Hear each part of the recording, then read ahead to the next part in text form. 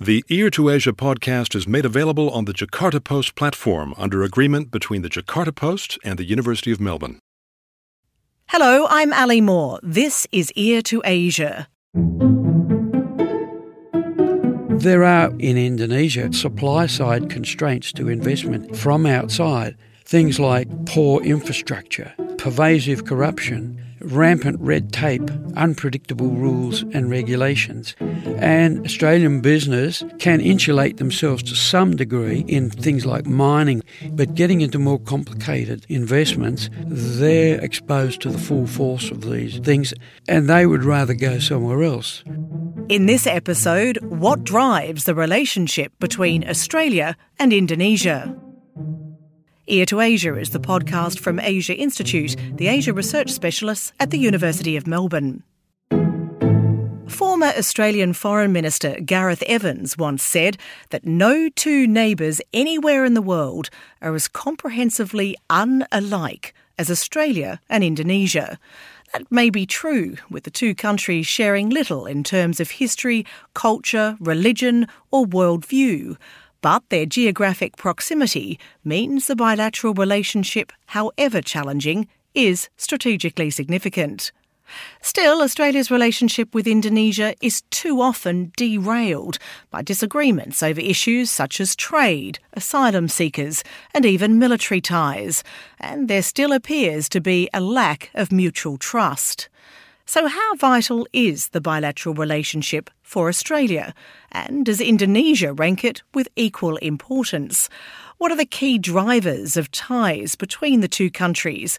And what can be done to strengthen the connection with our populous neighbour? To take us into the sometimes thorny subject of contemporary Australia-Indonesia relations, we're joined by veteran Indonesia watcher, Emeritus Professor Richard Robertson from the Centre for Asia Research at Murdoch University. Welcome to Ear to Asia, Richard. Thanks, Ali. Let's start with the current state of the bilateral relationship between Indonesia and Australia. We're into Jokowi's second and final term as Indonesia's president. We're into the third consecutive term of a conservative government in Australia. How would you describe the relationship between the two countries? Concern over the relationship is something that's been going on from the Australian side at least for 50 years or more. Australia has a built-in anxiety about the relationship with Indonesia. And to some extent that's justified, particularly now with the concern for Chinese expansion, where Indonesia will fit in that, concerns about domestic stability in Indonesia, especially the threat of Islamist political movements, and I suppose more recently the demonstrations on the streets which were not Islamist and were aimed directly at problems like corruption and inequality. So Australia generally sees itself walking on eggshells in its relationship with Indonesia. And occasionally there are sort of outbursts that seem to rupture the relationship. There was the Bali bombing, Timor, the ever-present issue of West Papua, the live cattle export problems. Even today, Indonesian policies relating to mining and adding value added to processes which keep business off balance all the time. So it's an onward-going series of concerns and worries and irritations. And I guess every bilateral relationship has those ongoing worries and concerns and irritations. But what makes the walking on eggshells such an issue with Indonesia? Is that because of that comprehensive unalikeness that Gareth Evans referred to? Is it because we are so fundamentally different? I don't think so. I think that it's because Indonesia is a huge nation just to our north. It sits between us and the rest of Asia. There's a whole lot of issues that we have to get right with Indonesia. For example, we rely on collaboration with Indonesia on issues like the movement of migrants and refugees, problems like the outbreak of diseases, quarantine. These might seem small issues, but they're issues that we wouldn't be concerned to the same extent with a country, even with China or other countries in Southeast Asia. It's because of where they are and how big they are. Where they are and how big they are. And it's in the psyche of Australia to be very concerned about it, whereas with Indonesia, that focus is much less, because the Indonesian psyche looks at China, they look at the rest of Southeast Asia, maybe even the United States. It's a different balance to the relationship. Well, indeed, I think it's fair to say that Indonesians are quite fond of saying that Australia needs Indonesia more than Indonesia needs Australia. Yeah, that's right. Is that a true statement? Well, I think it is. For example, for Indonesia, the imperative to build markets and investment between them and us is not at the forefront of their minds. Whereas with Australia, there's been this belief that Indonesia is going to be the fourth biggest economy in the world, that it's got a booming middle class that is going to be a fabulous market. We'll go to that in a minute when we talk about the economic side of things. But at the same time as you say it's a true and fair statement that we care more than Indonesia cares about Australia, government-to-government ties have really broadened in recent years, haven't they? I mean, whether it's military or counter-terrorism or governance reforms in the finance sector, our overseas embassy, our embassy in Jakarta is now our largest offshore diplomatic mission. No, that's true. There's different ways of understanding the relationship. And I just read a book called Strangers Next Door. And the emphasis there was on the fact that we really didn't have this deep cultural understanding and knowledge, including language and things like that. And so we kept having misunderstandings. I wrote a review about it saying, look, I don't think this is absolutely true. But if you go and ask people in government and DFAT and that, they're very happy with the relationship. They now have a raft of strategic agreements and the free trade agreement that was recently signed, whole lot of deep collaborative arrangements with parts of the Indonesian government. And if you ask them, they would say, look, the relationship's going well. And they talk about the links in terms of collaborative institution building between the two countries and between sections of the Indonesian bureaucracy and our bureaucracy, as it were. In terms of that relationship and what drives Australia's interests, and you've talked about security and stability on our borders, can you put that into a broader context of what's happening with Australia's foreign policy? It does seem that, and many would argue, that we now have a much more security-related focus in foreign policy. You just have to look at the attention on foreign influence, for example. Well, I think two very important things have happened in Australia. One is the movement from social democracy or liberalism, moderate liberalism, to a much more conservative outlook. And as conservative politics have emerged, there is the rise of the politics of resentment in Australia, the appeal to a political base on the grounds of fear of immigration, terrorism, left-wing activity, environmentalism. And so, but I guess when it comes to Indonesia, we have a different relationship because of the Bali bombings, because of what I guess in many ways that's led to with the very close ties in anti-terrorism efforts.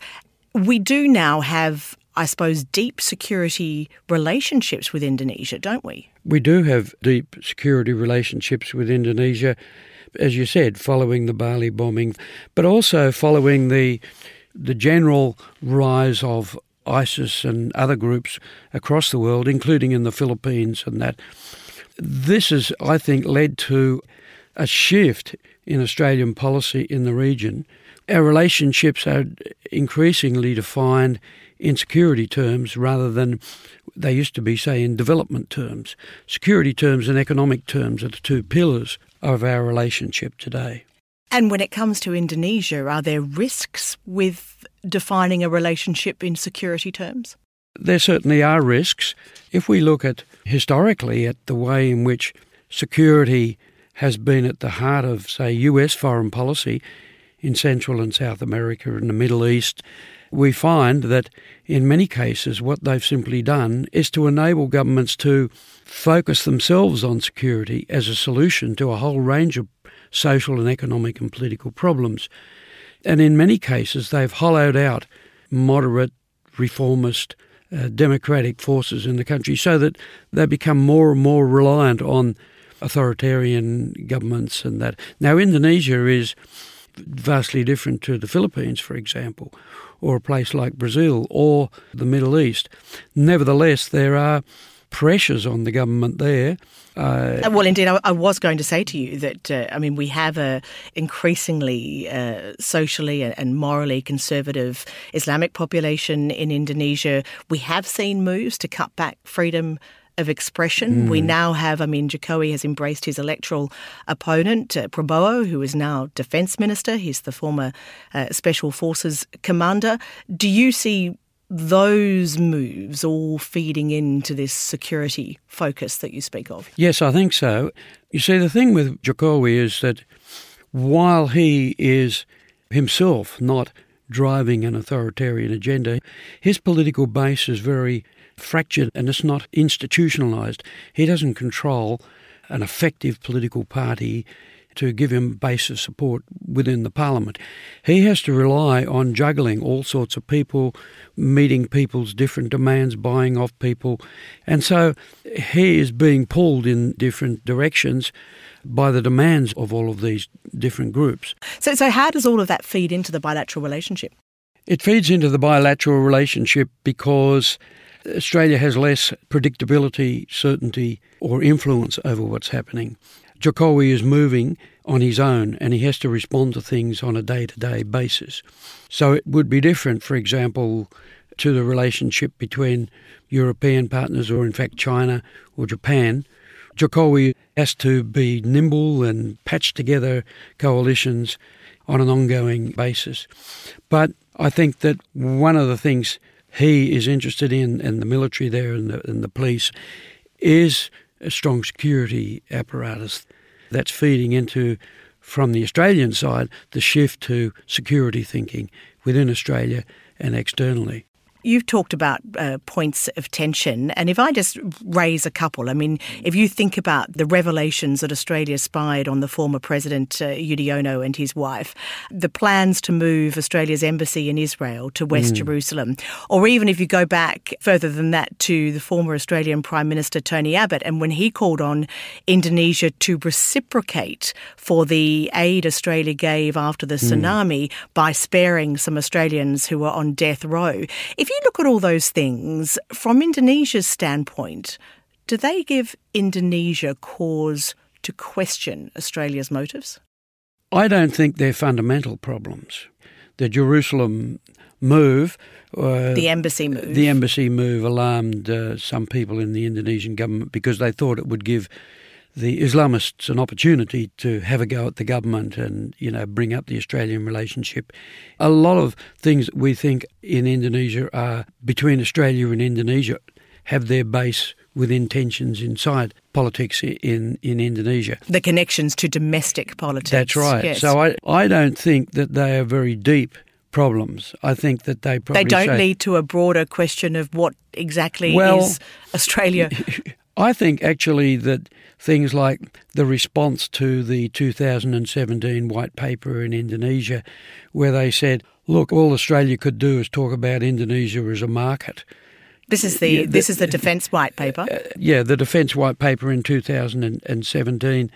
The emphasis that we place on Indonesia as a market, rather than talking about deeper relationships, they felt that this was overdone. But you see that as more damaging? It's difficult to say what an Indonesian position is because you move from one group to the other. But I think personally that Indonesian government, they feel that the Australian relationship is good, but I think that they cast a wary eye about some inconsistencies in it. And I think maybe taking Indonesia for granted might be a problem in some cases. What about Australia's alliance with the US? Is that an impediment to closer relations? I don't think it is, because I think Indonesia sees that US may be declining in the region in any case. They understand that it's part of the Australia-US alliance is also part of the shifting strategic situation in Asia. They don't take it personally, I don't think.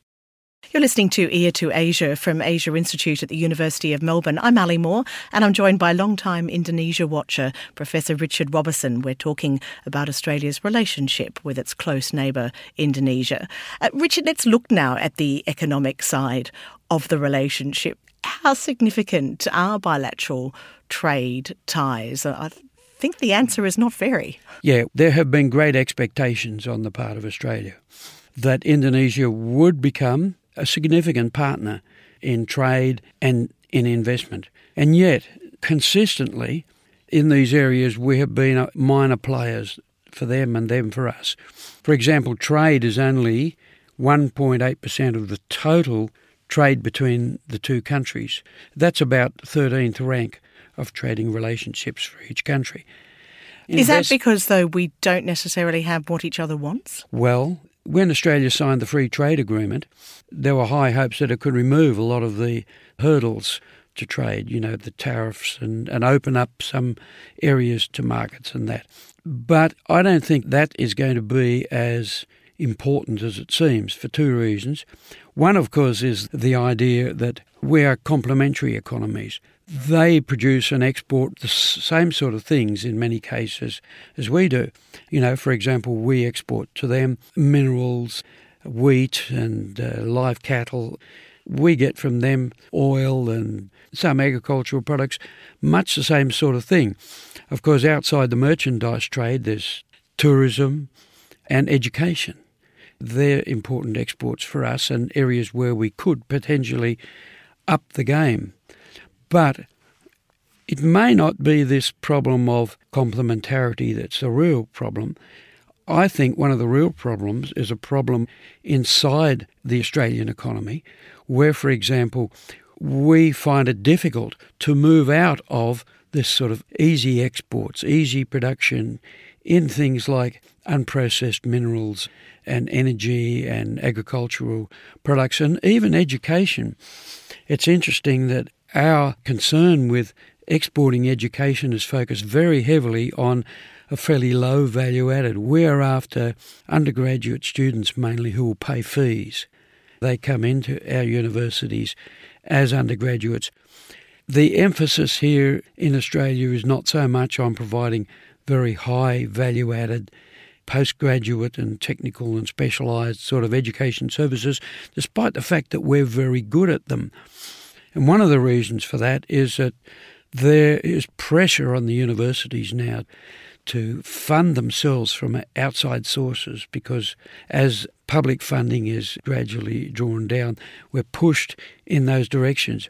But is that why, do you think, that we don't have closer economic ties with Indonesia? I mean, it's not just about what we sell to them. It's about investment as well. It's about business ties. And it does seem that while we do have the security ties, we have strong education, we have strong tourism, a lot of companies, a lot of Australian companies just don't think of Indonesia. Well, that's right. Or think of it and discount it as too difficult. Yeah, what I was talking about there were the impediments to building the economic relationship that come out of the Australian economy itself.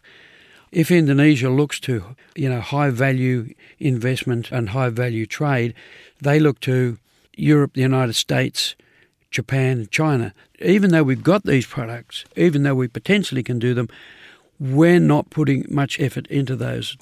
There are problems inside the Indonesian economy, and this is the sort of thing that I was writing about with Fadi Hadiz. Fadi Hadiz from the University of Melbourne. The University of Melbourne. And that is that Indonesia also is basically a low value added exporter of primary products. But the Indonesian business and manufacturers, they see themselves essentially as subcontractors, rentiers within established global supply chains. Indonesia is not a big exporter or investor. It's not going to be Asia's next economic giant. The key to success in Indonesia generally is through rents and monopolies and that. And there are what they call supply-side constraints to investment in Indonesia from outside. Things like poor infrastructure, pervasive corruption, rampant red tape, unpredictable rules and regulations.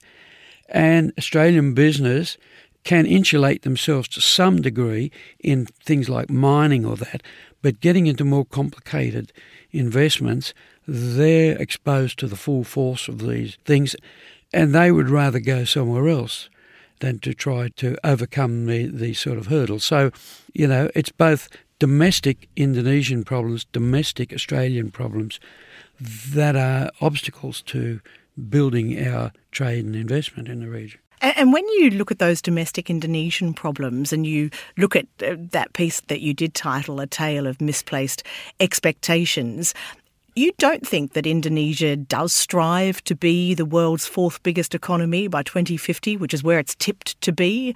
What are the key drivers behind, as you see it, Indonesia having such an inward-looking focus when it comes to its economy? This is, in a sense, the elephant in the room. And I and colleagues of mine have written about the importance of oligarchy in Indonesia, that we could say the transition from Suharto to the present system is a transition from authoritarianism to oligarchy. And oligarchs, very powerful individuals or groups of individuals who sit astride the world of business, investment, politics, and even into parliament. How do these survive? How do they get rich? They get rich by controlling monopolies, by controlling access to contracts. At every level, oligarchs have political access, and it's the political dimension of business and investment and trade that is important. So if you look at the oligarchies in Indonesia, they were in banking. They've largely moved out of banking, but they're in areas like the production of foodstuffs and tobacco and that for domestic consumption. They're in areas of mining, they're in areas of property, construction, real estate. All of these areas are generally domestically focused, and that's where the wealth has come. They don't want to really compete in high-value production of goods and export of goods because... But even the oligarchs, won't they need to take a more external focus in order to maintain growth rates and to continue to build wealth as the country develops? There is already an external focus in Indonesia in two ways. There is mining and agricultural, particularly mining and energy. They're the big export drivers in Indonesia as they are in Australia. The second thing is that many Indonesian corporations act in product chains that are owned by, say, Japanese, Chinese sort of companies, and they perform a lot of the low value-added functions within Indonesia in a whole range of areas, from plywood, woodworking, engineering, these sorts of things. They export those products back, but they're defined externally, not domestically. They're not trying to break open the pattern.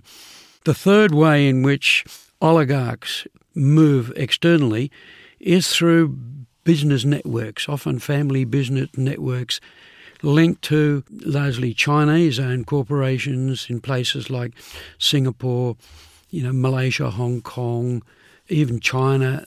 And it's this sort of almost dark world that is outside their formal national economy that oligarchs often move. So that the oligarch, the way that Indonesia politically and economically is dominated by these oligarchs, shapes their economic priorities, shapes the sort of economy. And there's no pressure there, for example, for regularisation of the economy. There's no pressure to support the KPK, the Anti-Corruption Commission, for example. There's no concerns with red tape and unpredictable rules because they often work outside that network of rules. And that leads to the insularity. And that's part and parcel of this insularity. Countries like Japan and Korea and that, there was corruption there, but it was subordinate to national goals to build an export economy. Like Japan and China and Korea all built their economies on the basis of exports. Chinese-owned or Japanese-owned or Korean-owned exports to other countries, which they defined, and then they gradually move up the high value-added chain.